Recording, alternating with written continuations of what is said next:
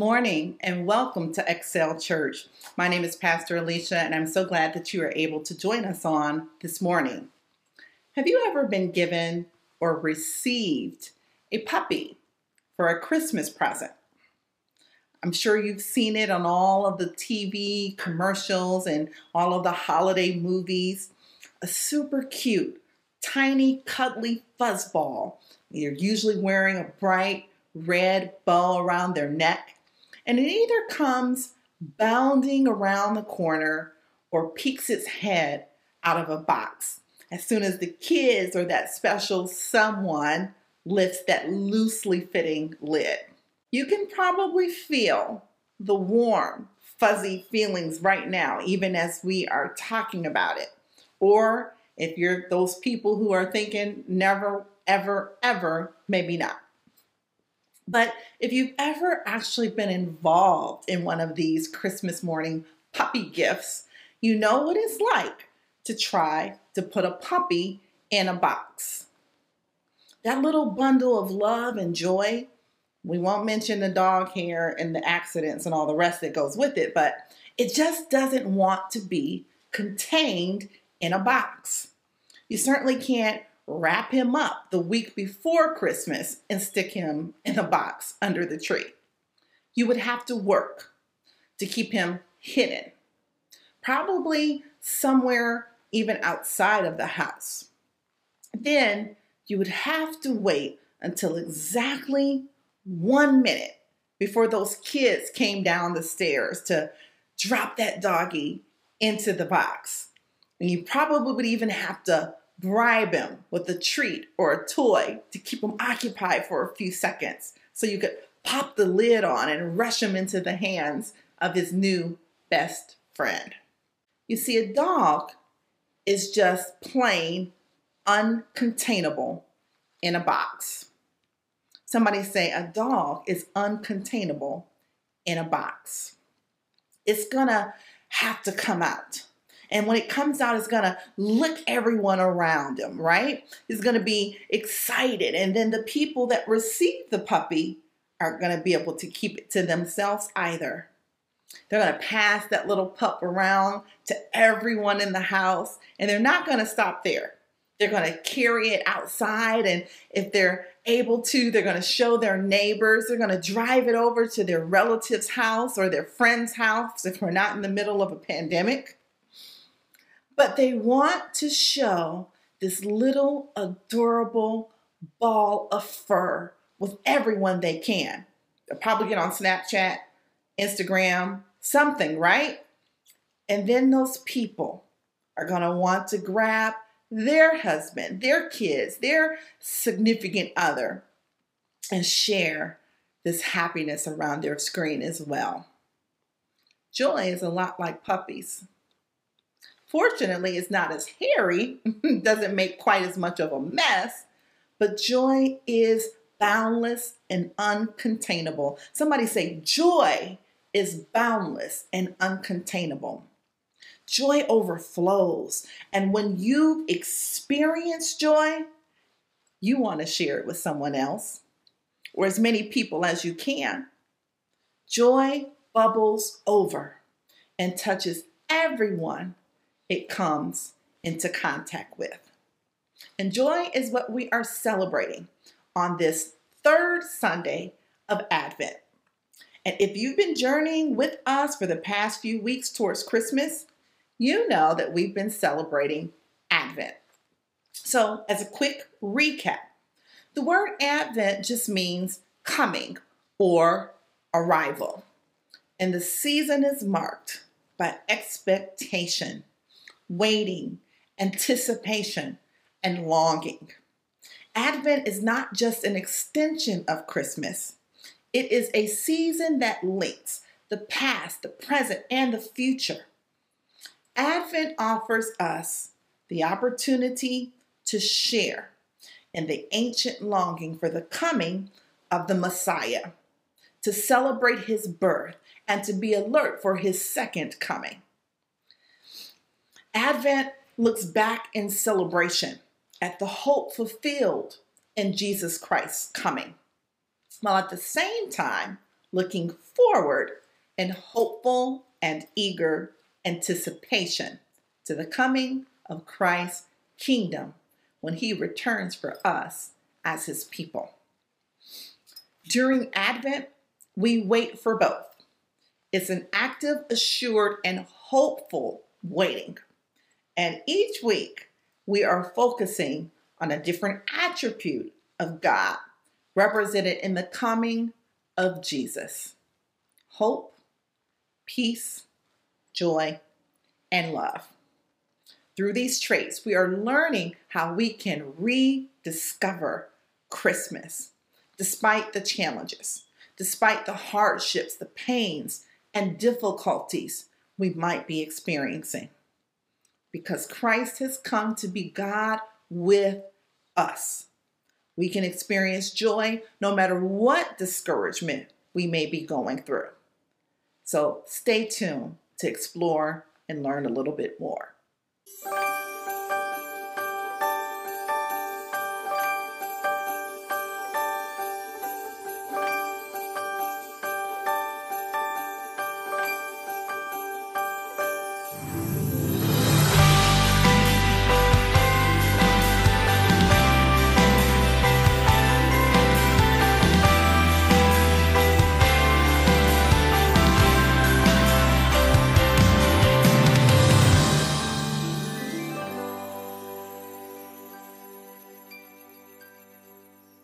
Luke 1 tells the story of Zechariah and his wife Elizabeth. They were parents of John the Baptist, who was sent to prepare the way for Jesus, the Messiah.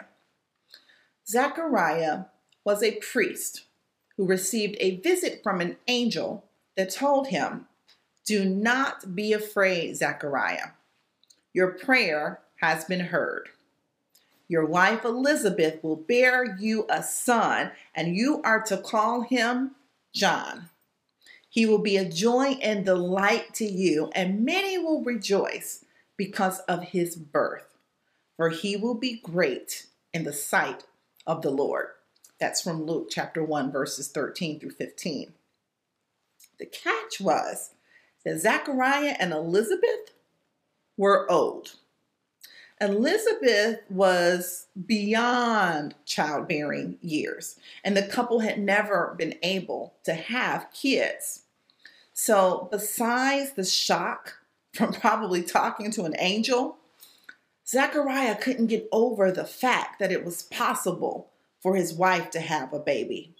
But somebody say, with God, all things are possible. And as a result, his voice was taken away until the baby was born.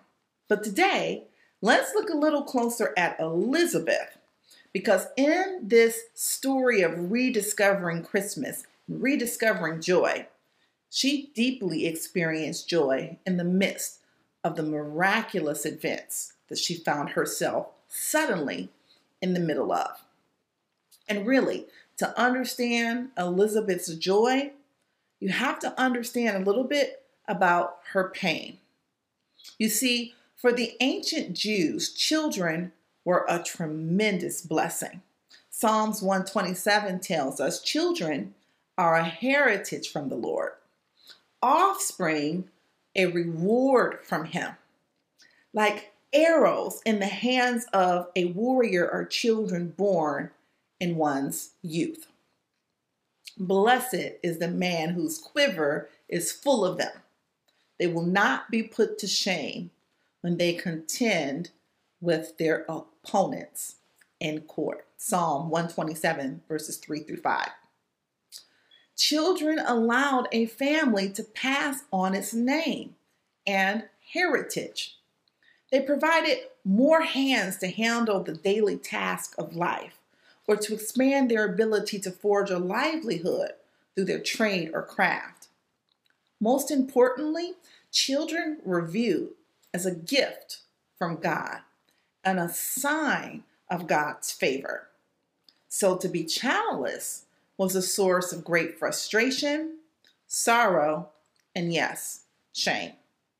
And Elizabeth would have known this despair for years. She most likely would have known this for many years because she would have married Zechariah when she was a young teenager, according to their culture. And the couple would have, I'm imagining, hoped to have children right away. Just think about it. Elizabeth probably would have imagined what it would be like to have a home filled with kids. She might have dreamed of holding her own baby. She might have even made lists of names in her mind, drawing from the family names that would be passed traditionally down the family lines. At first, maybe Elizabeth might have dismissed the lack of pregnancy, and maybe she might have thought to herself, no problem, this just isn't the right time yet. But as time went on, if she was unable to conceive, or maybe, we don't know, maybe she conceived and then experienced a loss in the pregnancy. Whatever the case may be, we know that she was without child. So think about that for a second. Think about the sorrow of seeing maybe her friends, family members have children and her not being able to do the same. They may have offered condolences to her, encouragement to her. You know how we are when we try to encourage those we love. They may have said, that's okay, Elizabeth, your time is coming. Your time is coming. And then the time for her to have children came and pretty much went. We don't know how long, but we know gradually, year after year, Elizabeth's hope would have had to slowly die. So this was something that, as you put it into context, the terms of something that she was dealing with, the depth of her sorrow, the depth of her suffering, the depth of her pain. And I don't know where you are this morning. And maybe for you, it's not the longing of a child. And maybe for you, it's something different that you have been hoping for, hoping and looking forward to and dreaming until the dream just stopped even seeming like a possibility for you. Maybe like Elizabeth, you had some experiences where you thought maybe this is going to be my time. Maybe this is where it's going to come to pass. But then yet and still, it didn't come to pass. It didn't materialize for you. At some point, the social stigma would have stuck in. Barren, they called her. It became a shameful and permanent mark. Elizabeth would have grieved over this, the loss of being a mother. She would have accepted this loss of that status that came in her culture, but she would have never been considered as worthy or as esteemed as other men in her culture. So we imagine she would have accepted this as her fate, a failure in the eyes of her society. Still, she must have known some happiness as well and would have been deeply involved in her community life, especially since Zechariah was a priest. And though she carried her emotional burden beneath the surface, she and Zechariah remained faithful to God. See, that's the key. Somebody say, remain faithful to God. We know this because Luke described them like this. Both of them were righteous in the sight of God, observing all the Lord's commands and decrees blamelessly in Luke chapter 1, verse 6. This is how they plan to live out the rest of their old age, serving God and the people around them. See, even though the thing that she would have desired most did not materialize, she did not allow that to hinder her love for God. The Bible tells us she served God. And see, this is a takeaway for us. This is a side note for us because we cannot allow the things that we have deeply desired, that we have not yet seen materialize, cause us to lose our zeal and our love for the Lord. And then God came. Somebody saying, and then God came. And then God showed up. On an ordinary day, with Zechariah at work in the temple, the angel Gabriel shows up out of the blue with that miraculous message. Zechariah couldn't even tell his wife what the angel had said. He would have had to write it out. If Elizabeth could read or use signs or gestures to give his wife this amazing news. Elizabeth must have thought she was getting the wrong message at first. It would probably have seemed too good to be true. Have you ever been there where you've been waiting for so long and when it finally happens, you're like, wait a minute, what just happened? Hope must have kicked in her heart like the thump of a baby in the womb. Or maybe she was thinking, can I even allow myself to go here? Because she opened her heart to the possibility after hoping and waiting and praying for so long, only to be let down again and again and again. From what we can tell from Luke's account, it seems Elizabeth had a much easier time of accepting this miraculous news than her husband. And soon she was pregnant, saying, the Lord has done this for me. In these days, he has shown his favor and taken away my disgrace among the people. Luke chapter 1, verse 25. What's curious is that Luke also told us that Elizabeth spent the first 5 months of her pregnancy in seclusion. Now, there's no way for us to know exactly why. Maybe she knew no one would believe her news until she was definitely showing. Or maybe she had been there before and was afraid that this pregnancy might be lost. And so maybe she couldn't bear going through that loss and shame publicly. Maybe this was her way of sharing her husband's silence as they lived daily through a miracle unfolding before their eyes. Or maybe she was a little bit like me, because when I see that God is at work, I will stow away and I will protect the thing that God is doing in my life so that the enemy doesn't have a chance to creep in through the naysayers, the haters, the people who want to speak ill against what the Lord is doing in your life. What we do know is that in her 6th month of pregnancy, Elizabeth experienced a deep encounter with joy brought by the coming Messiah, whose human life had just sprung into being in Mary's womb. Now, young Mary left her home shortly after her own angelic visit and came to stay with her cousin, Elizabeth, for 3 months. As soon as she arrived, Elizabeth's baby leaped in her womb, and Elizabeth was filled with the Holy Spirit, it says in Luke chapter 1, verse 41. With a sudden end to her silence and seclusion, Elizabeth's joy overflowed, and she greeted Mary with a beautiful and insightful blessing. Blessed are you among women, and blessed is the child you will bear. But why am I so favored that the mother of my Lord should come to me?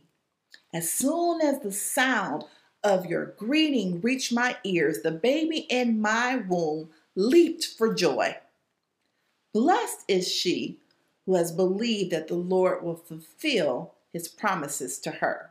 She said in Luke chapter 1, verses 42 through 45. The puppy was out of the box now. Joy was overflowing.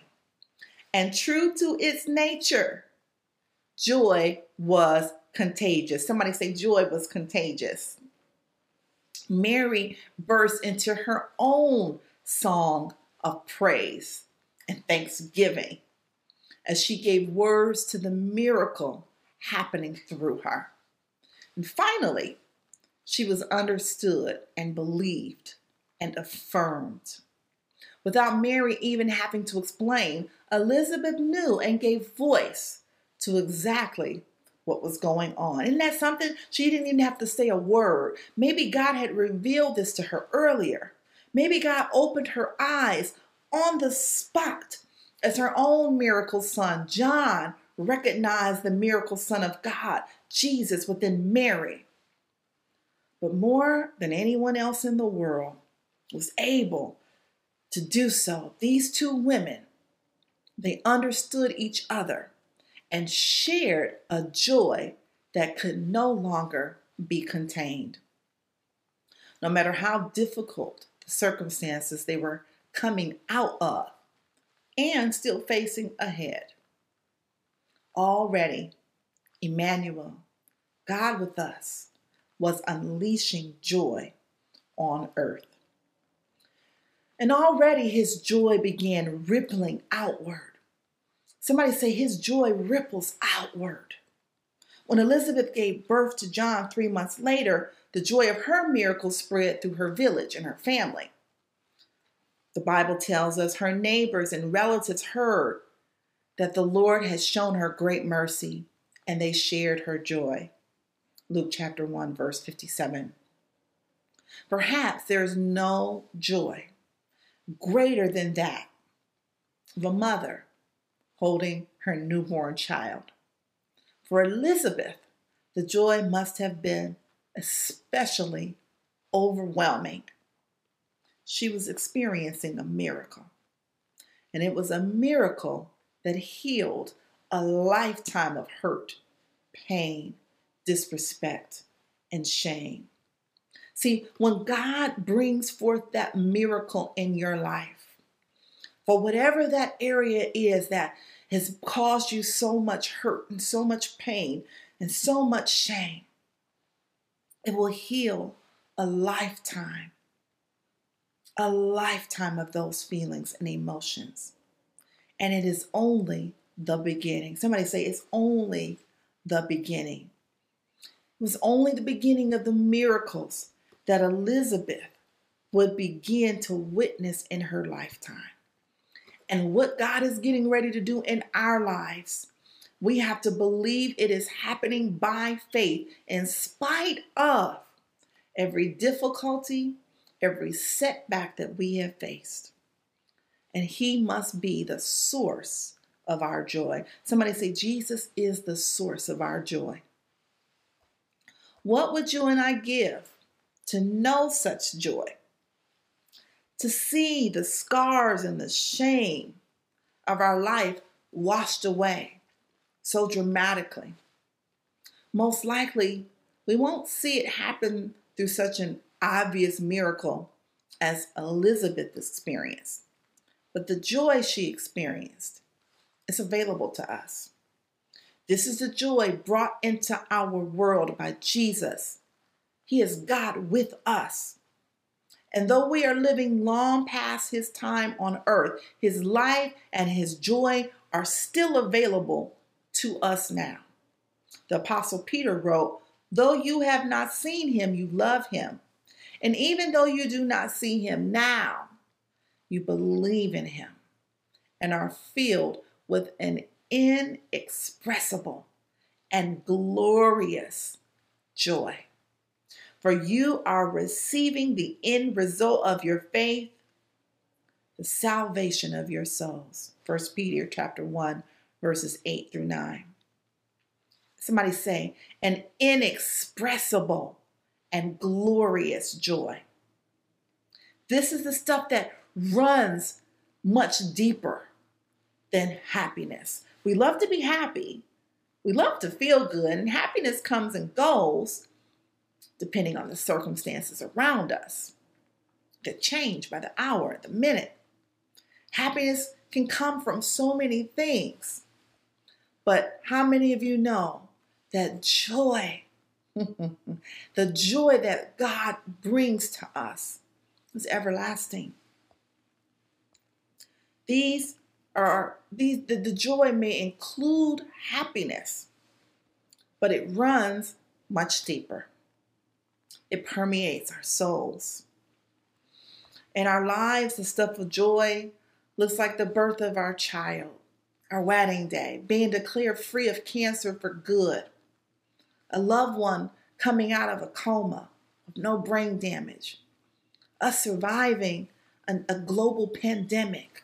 Joy is rooted in gratitude, meaning, and hope fulfilled, especially when it is based in relationship with our Creator. Joy comes from God with us. Jesus is the source of our joy. Somebody say, Jesus is the source of our joy. Peter called it an inexpressible and glorious joy that is part of the inheritance we are receiving in Christ. With his life and the promise of eternal life beyond this world, we find the deep kind of joy that fills us no matter the pain that we still face on earth.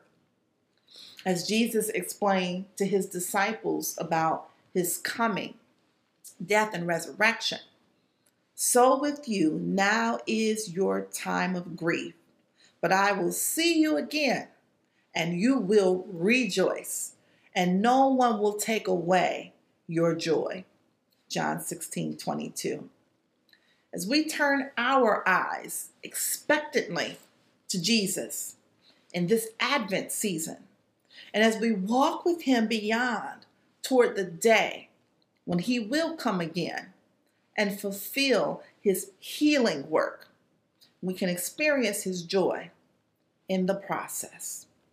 And we can know with confidence, somebody say with confidence, that an even greater unending joy awaits us one day. One day we will receive it in full, yet even now we find hope and joy in what Jesus has done and what we know he will faithfully do in the future. And like Nehemiah of the Old Testament, the Jewish leader who faced great odds in rebuilding the walls of Jerusalem, we can experience the truth that the joy of the Lord is your strength. Nehemiah 8:10. Somebody say, joy defies our circumstances. Joy defies our circumstances. We compared happiness and joy a little bit ago, but if there's one defining characteristic of joy that I hope you take away from our time together this morning, it is this: joy defies our circumstances. So we said happiness, it comes and goes with positive events or experiences, but joy flows deep, even in the face of challenge, hardship, or suffering. Joy is drawn from Jesus. Joy draws from the big picture beyond the immediate pain. James famously said it best right at the beginning of his book of the Bible. Consider it pure joy, my brothers and sisters, whenever you face trials of many kinds, because you know that the testing of your faith produces what? Perseverance. Let perseverance finish its work so that you may be mature and complete, not lacking anything. You know where that came from? James chapter 1, verses 2 through 4. Joy understands that there is more than meets the eye, that God is at work always, even in the tough stuff of life, and that eventually God will make everything right and healed and whole, including us. Because of that, we can experience joy in the here and now, no matter how bad the here and now looks and feels. Sure, there's a process involved, and that's part of the point. As we continue to practice opening our hearts to God's Spirit, immersing ourselves in His Word, and aligning our thinking and perspectives to His ways, we experience His Spirit working within us, bringing us clarity, understanding, and strength to trust and see and act in the joy He provides. What are the circumstances that you are facing right now? Go ahead, put it in the comment. What are some of the things that you're facing right now as we journey towards Christmas? What are the situations that are stealing your joy, or the hurts where pain seems to overrule? And I don't mean to make light of what you're going through, because I know the pain is real for us all. But I can encourage you to take a look from another angle.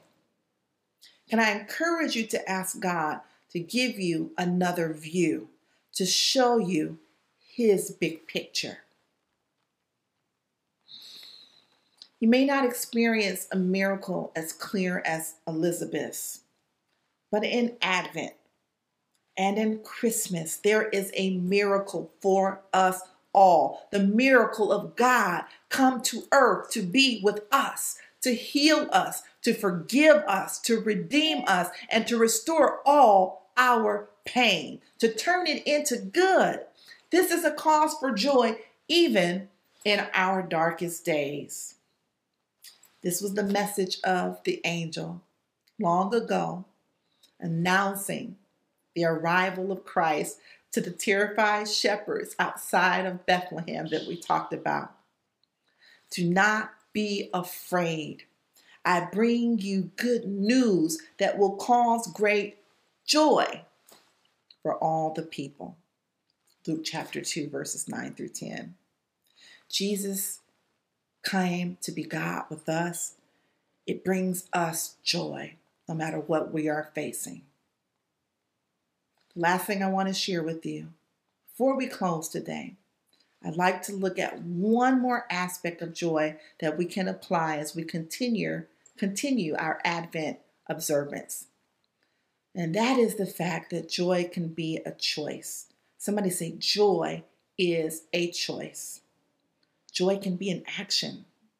We've talked about Mary, and we've talked about how today she spent time with Elizabeth.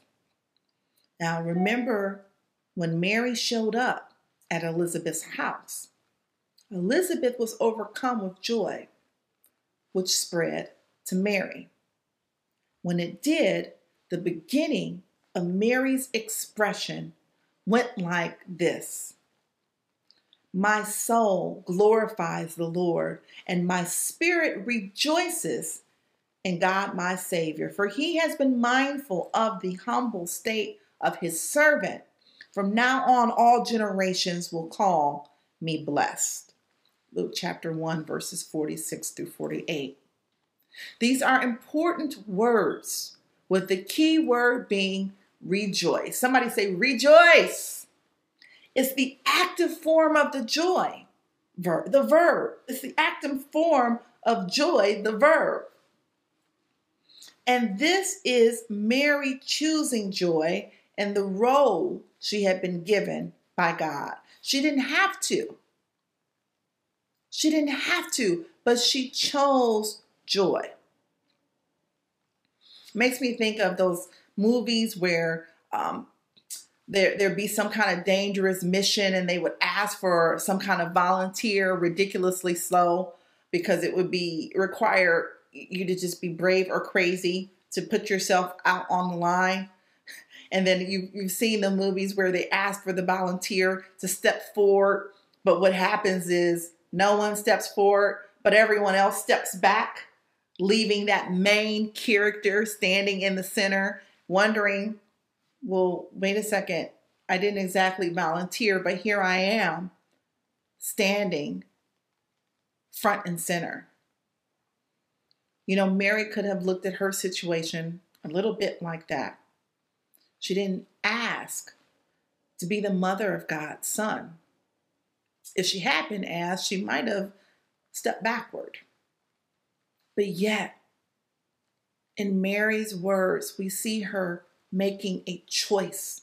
We see her response. She rejoices. She chooses joy. She focuses on the big picture and embraces her difficult role. In a similar way, in our own situations, in our own season, we can do the same. We can choose joy. We can rejoice. We can embrace the miracle of God and align our vision with the work He is doing in and through us. Somebody say, He's doing something through me. The Bible is filled with verses exhorting and encouraging us to rejoice. Just know that God is going to bring beauty for the ashes. He's going to bring something miraculous from this pain. Probably because we need so many reminders. We will see this over and over in the scripture. Philippians 4:4 tells us, rejoice in the Lord always. I say it again, rejoice. Romans 12:12 offers, rejoice in our confident hope. Be patient in trouble and keep on praying. Somebody say, keep on praying. These are only the beginning, but the message and the takeaway is the same. We have reason for joy because God is with us, and we can choose to rediscover it. Friends, let's choose to make this a season of joy. Let's rejoice as we figuratively await the arrival of Christ, and let's celebrate His birth with joy. God is with us, and so joy is with us.